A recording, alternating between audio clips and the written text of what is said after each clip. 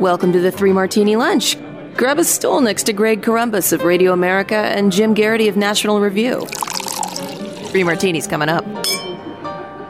We are really glad that you're here for the Wednesday edition of the Three Martini Lunch. We've got your stool ready for you. We actually do have a good martini, but you're going to have to wait for it just a moment. We're going to do one of the bad martinis first. And Jim, as most people might suspect, it's Biden's speech from yesterday afternoon, which he was ridiculously late for again, but it wasn't worth the wait. We got a lot of the same rehashed, poorly laid out arguments, just not true in most cases. Just frustrating all the way around. He's basically given the same speech a number of times now, only this time he has called the evacuation a tremendous success. I'm not sure it's credit to him. There's still Americans there, so you can't call this a success. I don't know how you can crow about that, but the rest of his arguments were just contradictory in many cases. Here's an example. First of all, he talks about how he decided to end this war. In April, I made a decision to end this war. As part of that decision, we set the date of August 31st for American troops to withdraw. Yet, just a few minutes later, he explained how it's Trump's fault that we're in this situation. My predecessor, the former president, signed an agreement with the Taliban to remove U.S. troops by May the 1st, just months after I was inaugurated. It included no requirement that the Taliban work out a cooperative government arrangement with the Afghan government. But it did authorize the release of 5,000 prisoners last year, including some of the Taliban's top war commanders, among those who just took control of Afghanistan. He's trying to have his cake and eat it too. It's great that we got out, and that's his responsibility. But if anything went wrong, it's the way Trump set it up. And the prisoners that were part of the Trump deal that got released, that was really bad. I don't think we should sugarcoat that. But so are all the prisoners that got released because we abandoned Bagram. But then, of course, Biden pivoted from what Trump did to this straw man argument that he refuses to give up. The previous administration's agreement said that if we stuck to the May 1st deadline that they had signed on to leave by, the Taliban wouldn't attack any American forces. But if we stayed, all bets were off. So we were left with a simple decision.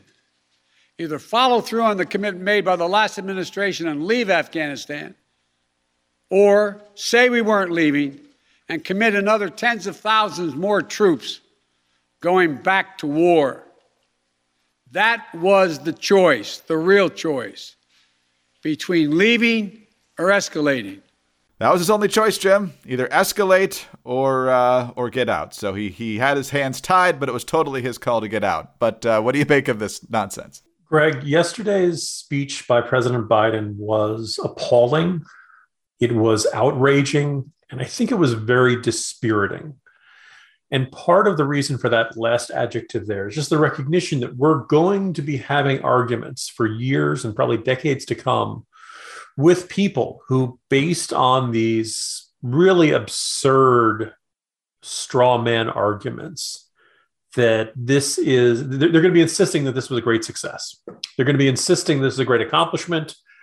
If you look around social media, you can hear people saying this is Biden's finest hour and all that stuff. And it's to walk around with that wild misperception, you basically have to just walk around utterly convinced and say that, well, this is, it's okay that one of the world's most brutal and malevolent factions is back in power just in time for the 20-year anniversary of 9/11. We're going to have a humanitarian crisis that is off the scale. Countries worth of women are now back into oppression.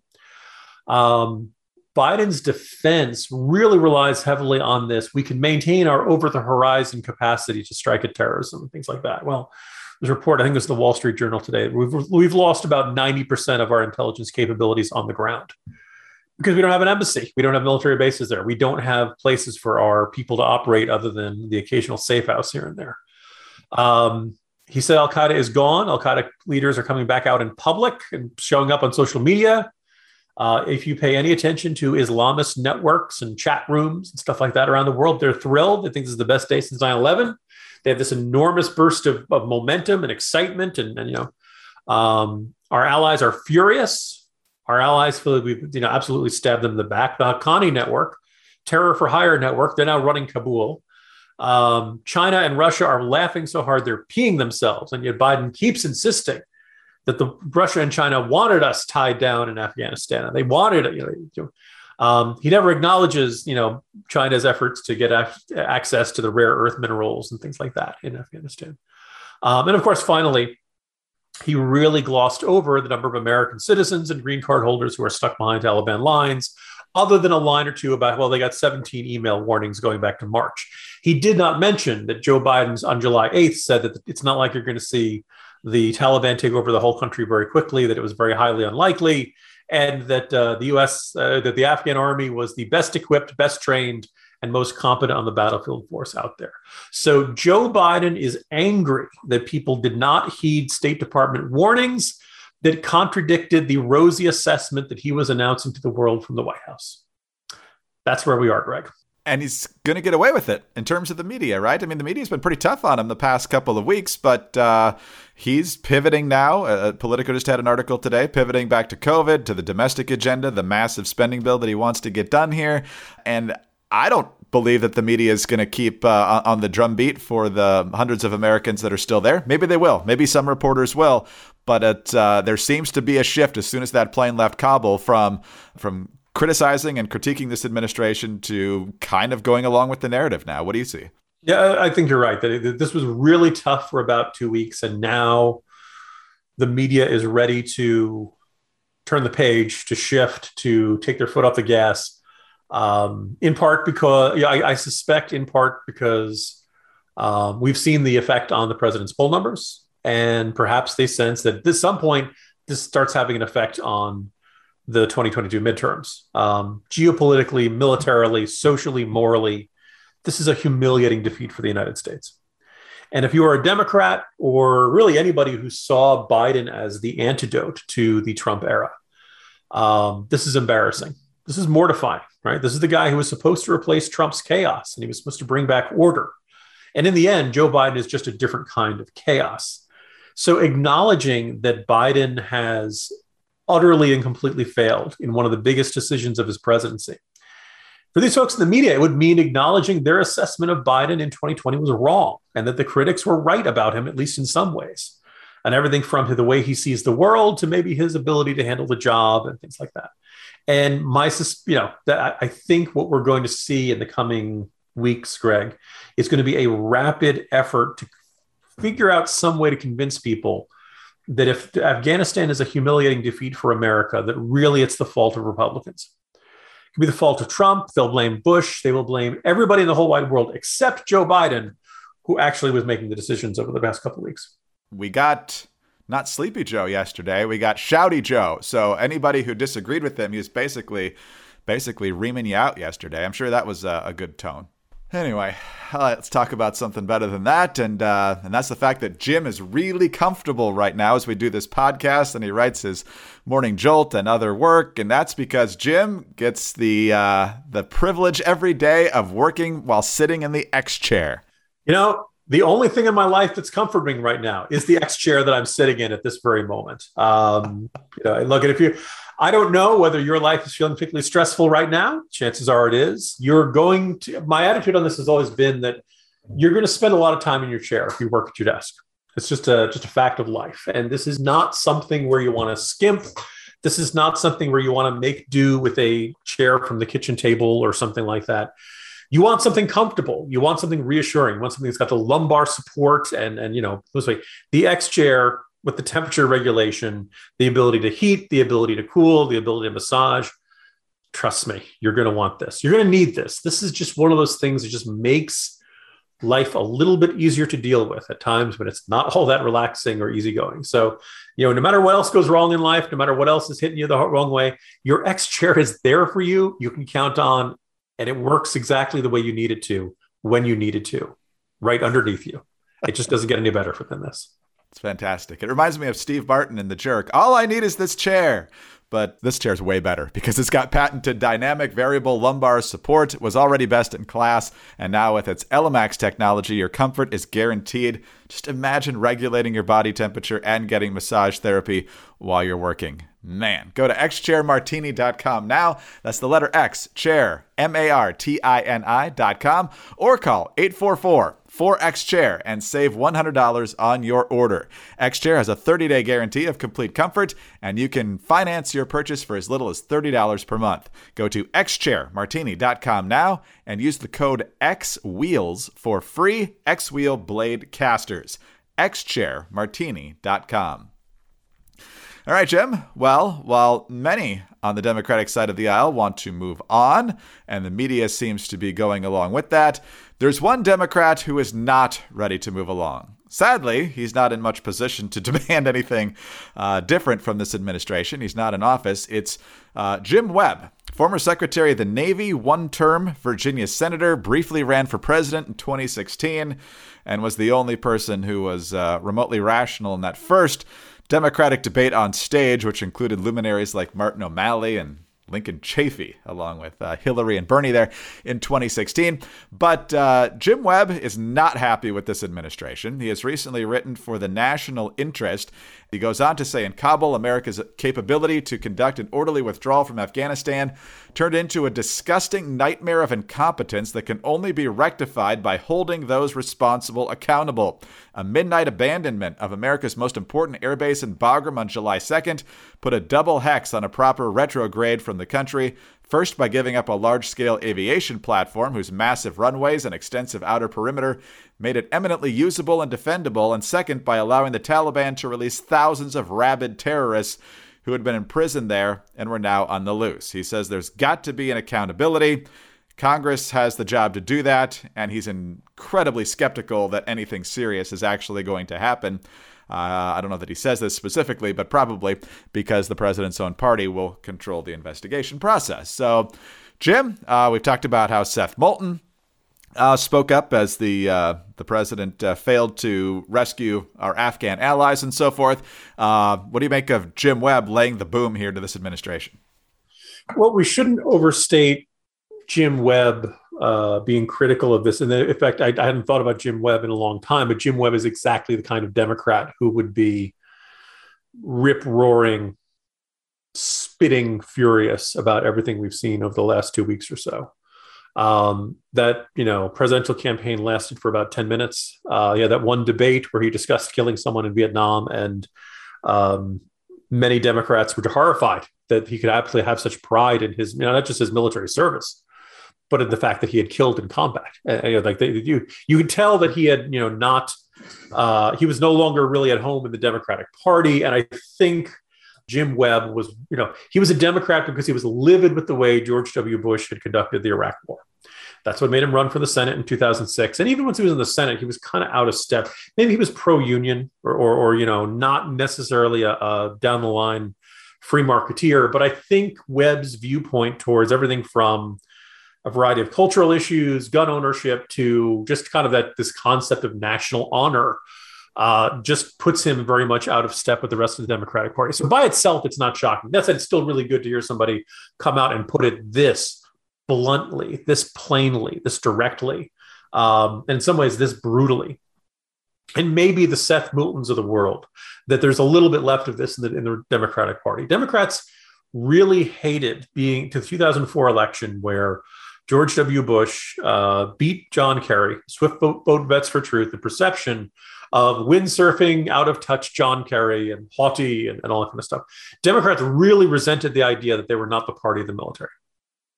The problem is that the military ethos, the military's attitude, the kinds of people who end up going into military service, in a bunch of ways, they're kind of fundamentally conservative, just in their outlook on life. It's very tough to be kind of a kumbaya, we're all the same, cultural relativist, one's as good as another, who are we to judge? You can't really have that mentality in the military because, one, the military, at the core of their competence is to confront an enemy and, if necessary, kill them.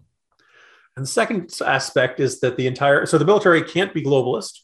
It cannot see one country as being as good as another. The military only takes an oath of office to one flag, right? Or an oath towards one flag. And the second thing is that the military is just not an institution that's going to see itself. We've seen this effort to try to make it wokeism and all that kind of stuff. But in the end, the military is an exceptionally traditionalist institution. It is proud of its history. It is proud of what it has done. It always wants to improve, but it does not look around looking for things to change just for the sake of changing. It will focus on what works. It focuses on results, because if you don't, people die, right? That's why they're not, let's paint our tanks purple because they look prettier, stuff like that.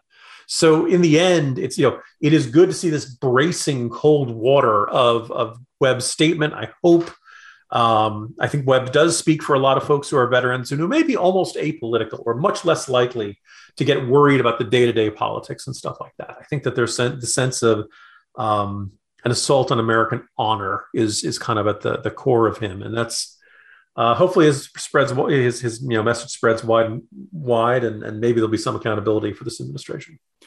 Well, we'll see what happens here. There were some committee chairs as this crisis was really ramping up that said they wanted to conduct these oversight hearings. We're in the August recess right now, so we'll find out, or summer recess. I guess we're in September now, but we'll find out how serious they are when they come back, and how soon and how thorough these investigations are.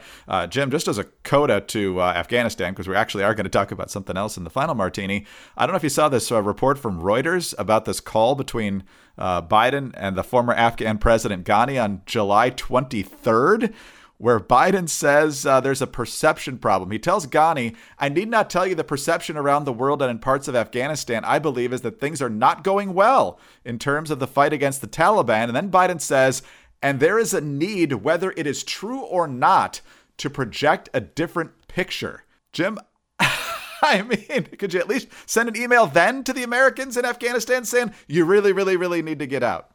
Yeah, the significance of that is that it means that the message that had been saying on July 8th, clearly, certainly by July 23rd, the president no longer believed what he had said about 2 weeks earlier. But the second thing is that, this idea that, it may very well be, we had this complaint during the Obama years, and I think you can even say this applied at certain points to the Trump administration. People in government who got there because of campaigning see everything as a perception problem. You talked about Obama with Obamacare and say, look, we have a terrific program, but people just don't seem to understand it. We haven't done the right job selling it. No, the problem is the program's not that good.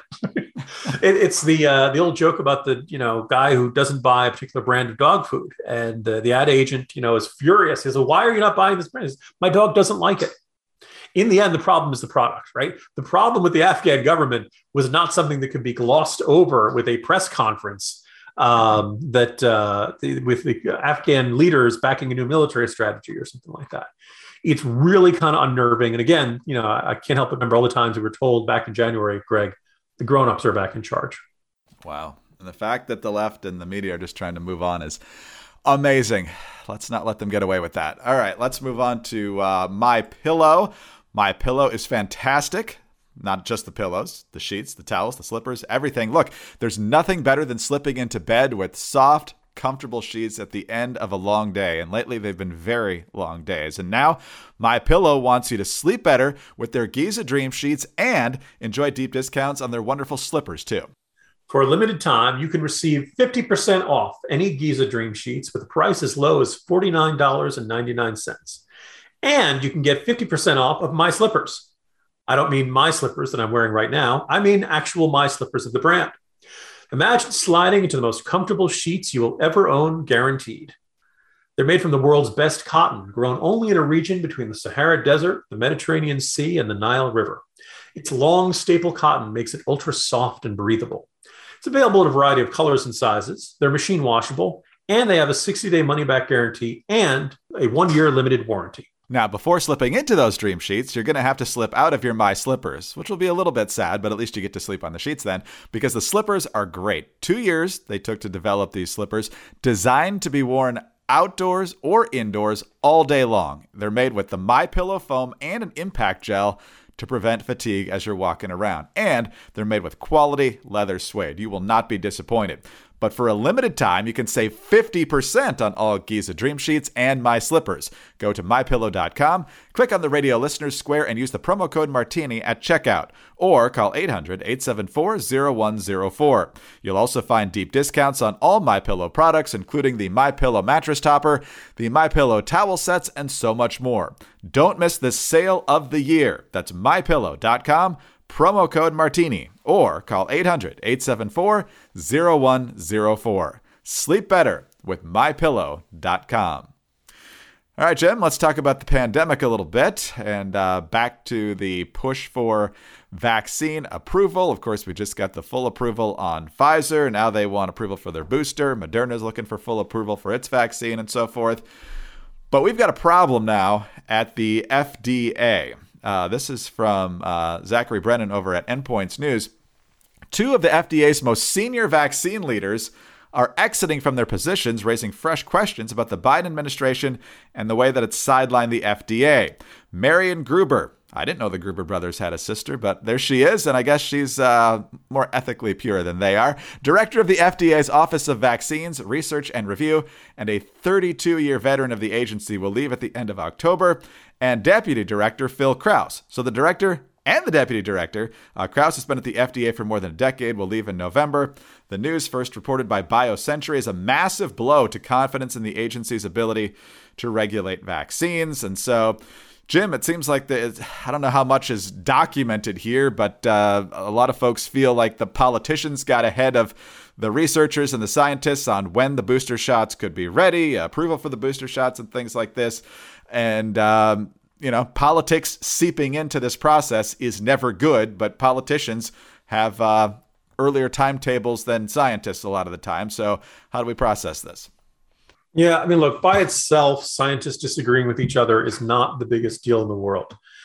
But that having been said, the fact that people are upset enough to resign or retire early and are kind of speaking publicly and openly about this. Look, I understand it's a pandemic. People are going to be forced to make very different change. They're going to have to make decisions on the fly. They have to make decisions based in terms of, data that's still coming up. Throughout on a whole bunch of episodes of this podcast, I've discussed about how our response to the pandemic is moving at the speed of bureaucracy, particularly at the U.S. Food and Drug Administration, while the virus is moving at the speed of the virus and mutating at the speed of the virus. So the problem we need to solve is changing rapidly, but the solutions we can apply to it change very slowly. That having been said, you can understand it does really feel like the CDC has basically become kind of the repository of all power in our government, not just because of things like the eviction moratorium, and that the CDC believes in this crisis, which is now in its 20th month or something like that it basically has far-reaching powers to regulate any aspect of American existence. And that's not the way a constitutional government was set up to do.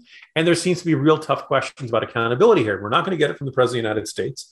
And it's very unlikely we're going to get very much accountability from a Democrat-controlled Senate and a Democratic-controlled House, because nobody wants to go up against the CDC and say, I think you guys are making the wrong decision here. Now, in this case, the two people at the FDA are willing to come out and say, no, I think you're making the wrong decision here. And, in fact, you're kind of overstepping your bounds. You guys are supposed to handle that kind of stuff. We're the FDA. We're supposed to handle the applications of drugs. But, hey, we're in the very best of hands, Greg. Jim, we could do this on almost every story, and we often say at the end of a story like this, what would have happened if this was a year ago? We're in the middle of a presidential campaign, and the top two vaccine specialists at the FDA would have said, you know what, we're getting too much political pressure. We're going to resign. We just don't think this is the right way to go about this. You think that would have made some headlines in some mainstream outlets? No, Greg, it'd be a minor story. Local crime story, the Post might say. Unbelievable that this is not banner news just about everywhere right now. But Jim, while the administration tries to, on the one hand, memory hole what just happened over the past several weeks with Afghanistan and more, and on the other hand, try to celebrate it, which is just utterly bizarre, we'll keep chronicling the facts here, and we'll keep on top of it. Starting tomorrow. See you then. See you tomorrow, Greg. Jim Garrity, National Review. I'm Greg Corombos of Radio America. Thanks so much for being with us today. Do subscribe to the podcast if you don't already. Tell your friends about us as well. Super grateful for your 5-star ratings and your kind reviews. We're very grateful for those. Also, remember to get us on those home devices. All you have to say is play 3 Martini Lunch podcast. Follow us on Twitter. He's at Jim Garrity. I'm at Dateline_DC. Have a great Wednesday, and please join us again Thursday for the next 3 Martini Lunch. Hi, it's Dana Lash, host of The Dana Show. Every day, I'm here to keep you up to speed on the most important stories and info that you need to know in your very busy life. And if you're always on the go and you want to stay connected, just download our daily podcast and take it with you. It's a great way to get up to speed on what you need to know and what legacy media may not be telling you. Visit danaradio.com and click on the podcast link or subscribe at iTunes, Spotify, or wherever you get your favorite podcasts.